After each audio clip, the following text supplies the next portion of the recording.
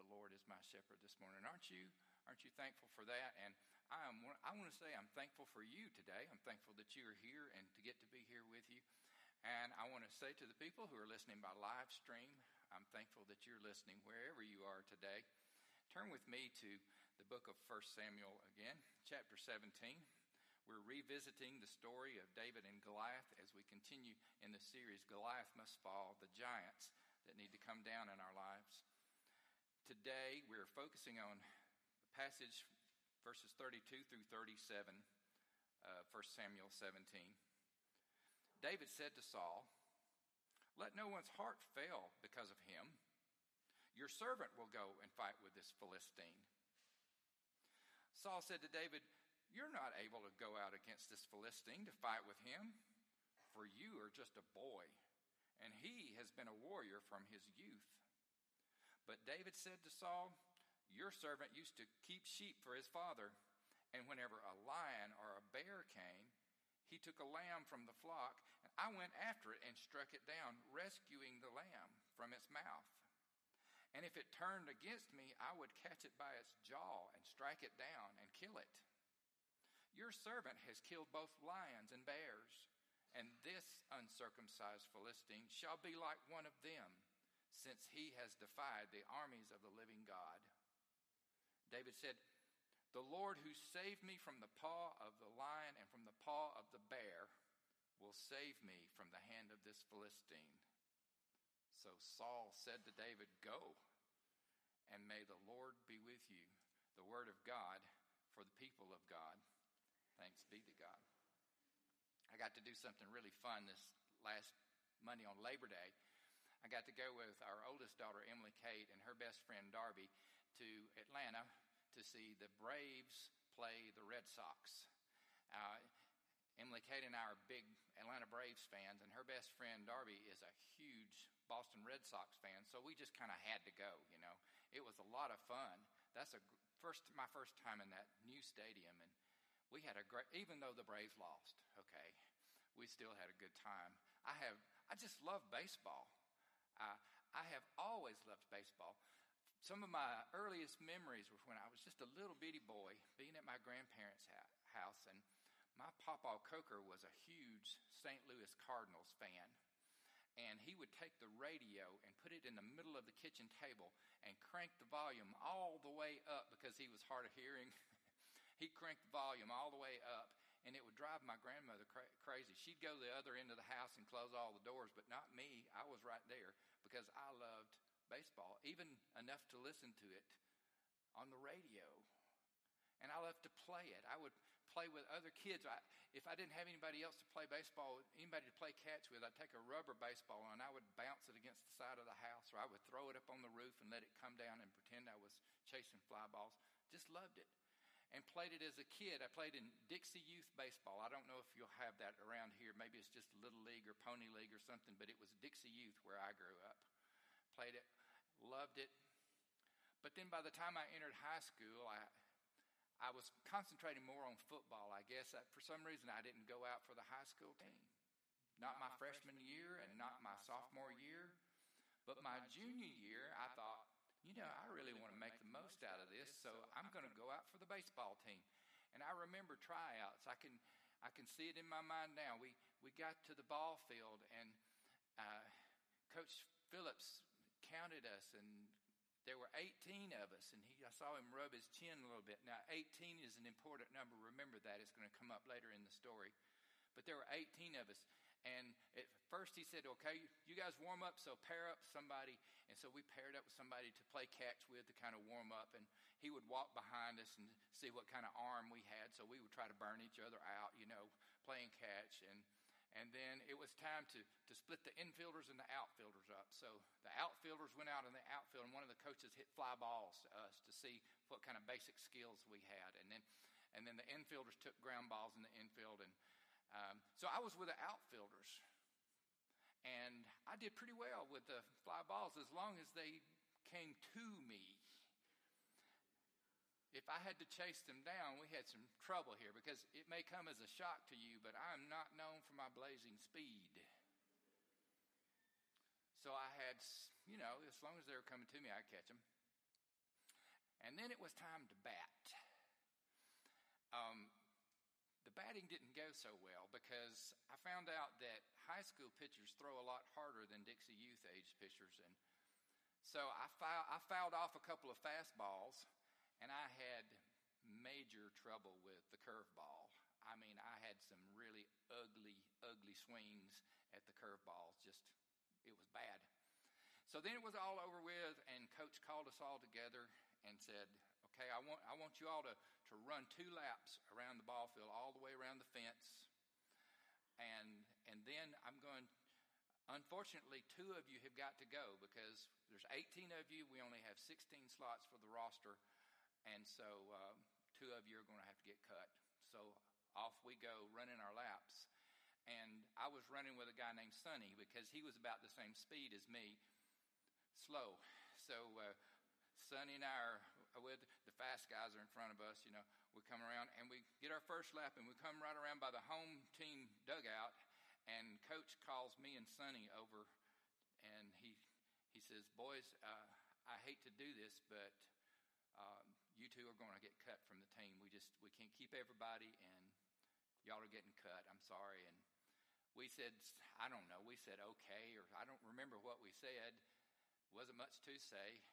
And Sonny turned and started walking to his car, but I ran my other lap.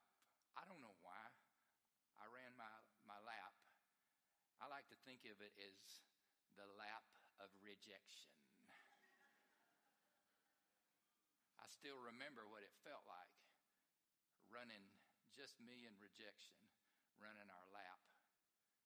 And I wonder if you ever spent much time running with rejection. Some of you might feel like rejection's your constant companion. Maybe even since you were a kid, maybe you never felt loved as a kid, or your parents went through a divorce and it really did a number on you, or maybe you were the one that had the tough breakup or a divorce yourself, or maybe you tried to get a job and you really thought you deserved that job and somebody else got it instead of you, and maybe you just kind of have a general feeling that you don't really stack up against everybody else. Maybe you were the one when they picked the kickball team that you were the last one picked, and they even picked the guy on crutches before they picked you. Rejection.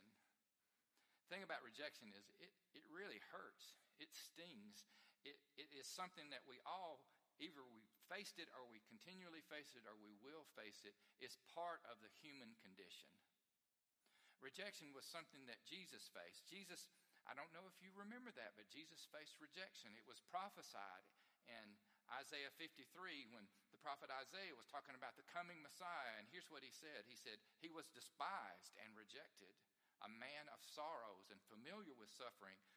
Like one from whom men hide their faces, he was despised, and we esteemed him not.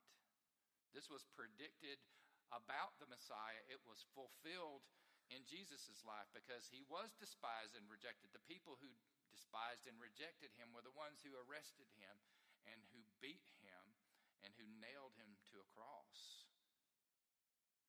The Apostle Peter preached about that when he and John were arrested and brought before the Sanhedrin when they healed the crippled man. And they were asked about how in the world they could do this. And Peter said this. He said, well, then know this, you and all the people of Israel. It is by the name of Jesus Christ of Nazareth, whom you crucified, but whom God raised from the dead, that this man, talking about the guy who was now able to walk, stands before you today healed. He, Jesus, is the stone you builders rejected, which has become the capstone or the chief cornerstone. He's the stone that the builders rejected. Jesus would use that phrase to talk about himself after he told the parable in Matthew 21, the parable about the vineyard owner who sent his own son to collect the fruit from the vineyard, and the tenants, instead of giving the son of the vineyard owner the fruit, they kicked him out of the vineyard and they killed him. And then Jesus said these words to the Pharisees. He said, have you never read the scriptures? The stone the builders rejected has become the capstone.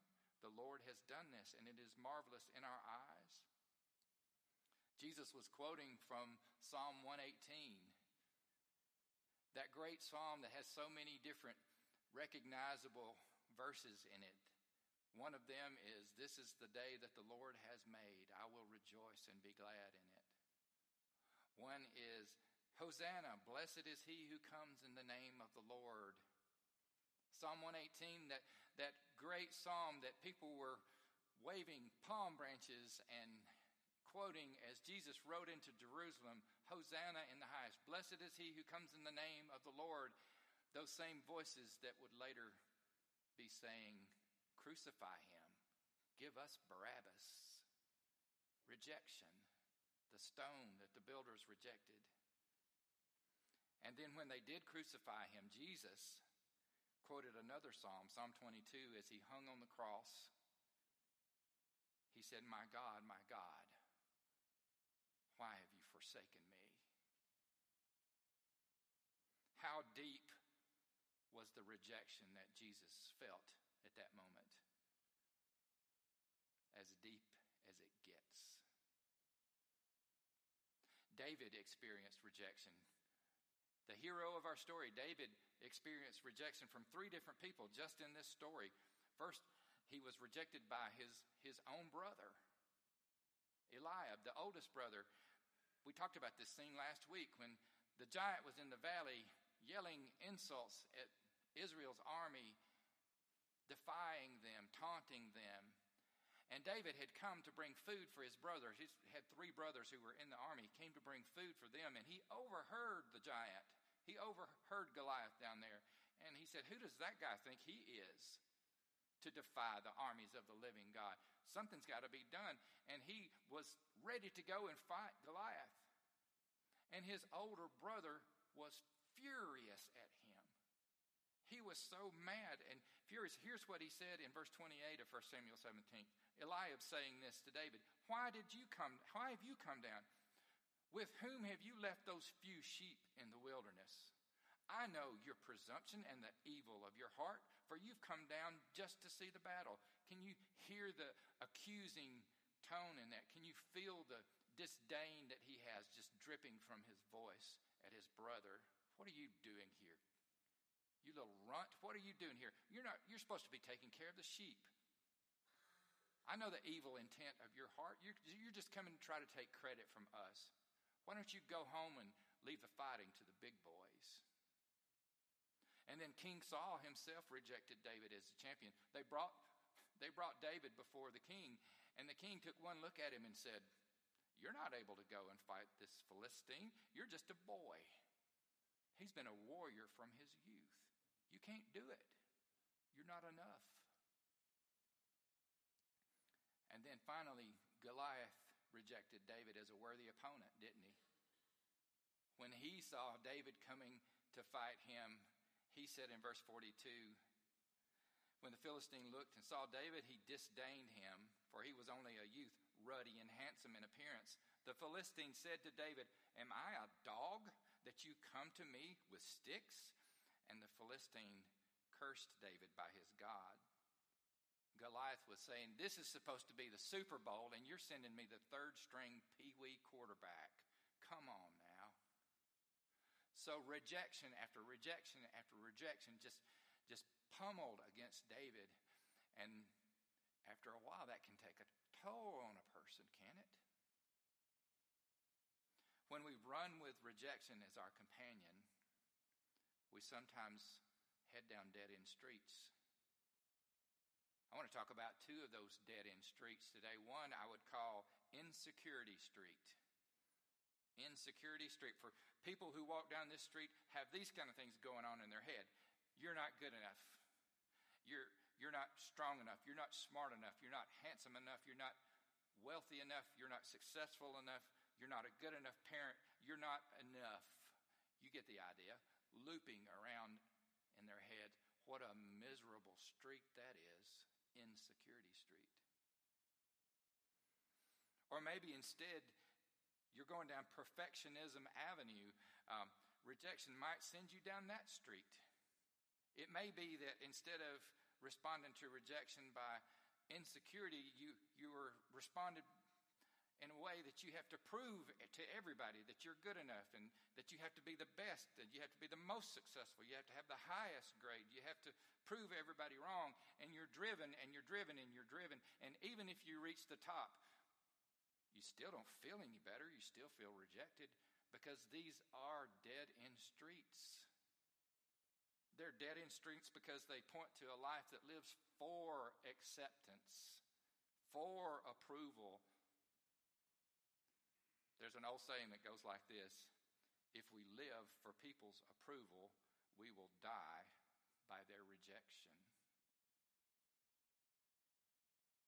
I think the key to seeing the giant of rejection come down is to realize the difference between living for acceptance and living from acceptance. Living for acceptance is when people strive to be accepted because of what they do. If I'm just good enough, if I'm just strong enough, if I'm just whatever enough, if I jump through all of the hoops like I'm supposed to, maybe then I'll be accepted. Only if I can do all of that. What a lousy conditional way to relate to others that kind of way of thinking is. Living for acceptance. If you have that relationship with your parents, it's well, if I'm a good boy, then mom will love me. Or if I make the first string quarterback, my dad will be proud of me.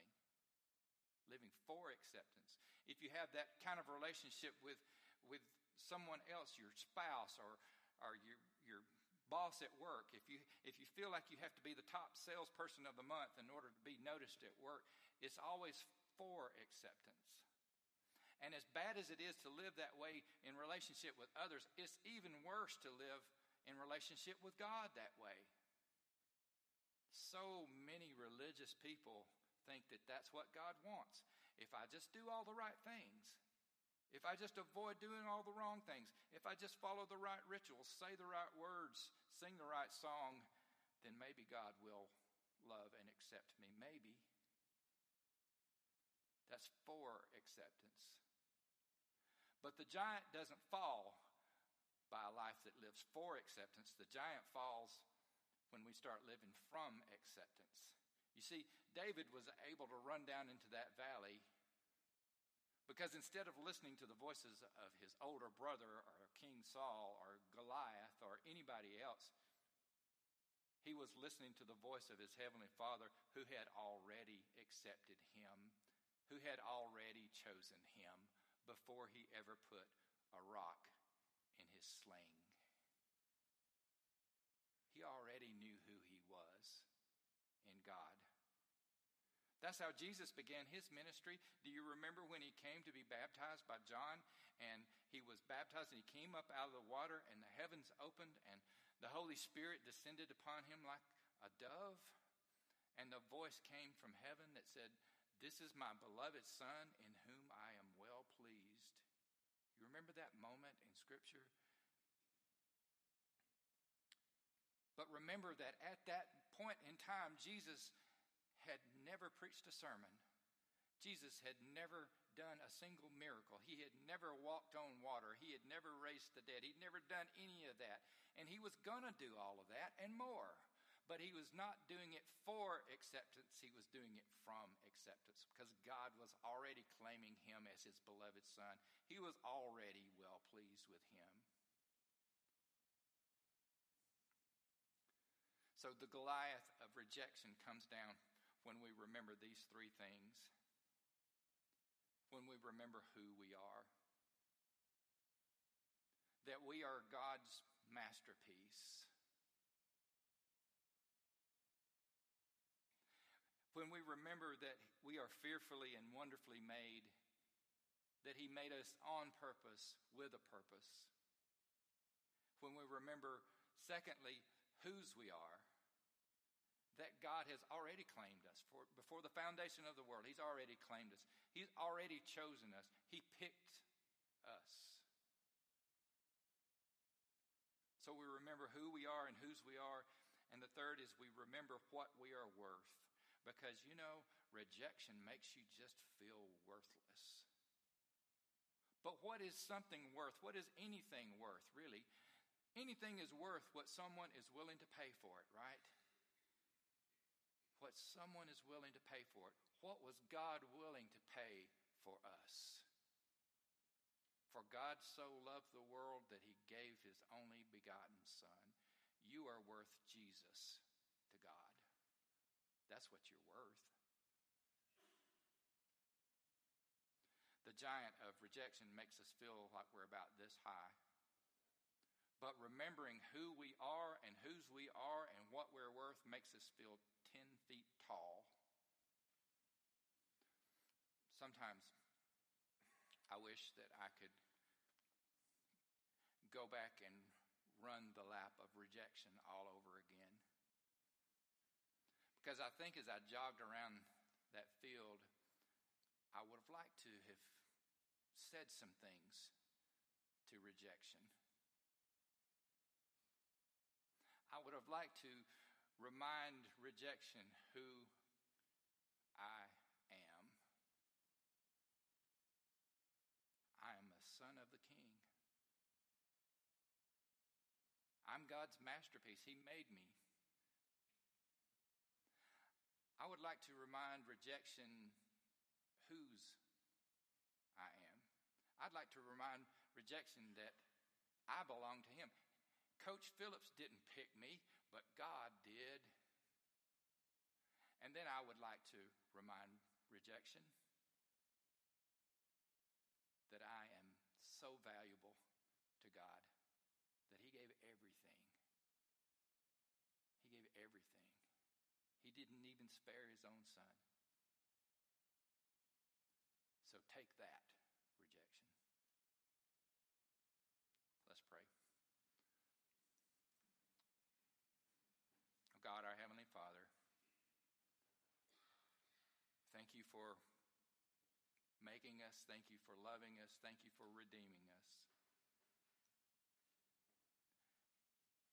Help us just to remember when we feel like a loser. Help us to remember what you have called us, your sons and daughters, chosen, the apple of your eye. Help us to live from that place. In Jesus' name, amen. And our closing hymn is number 480, O Love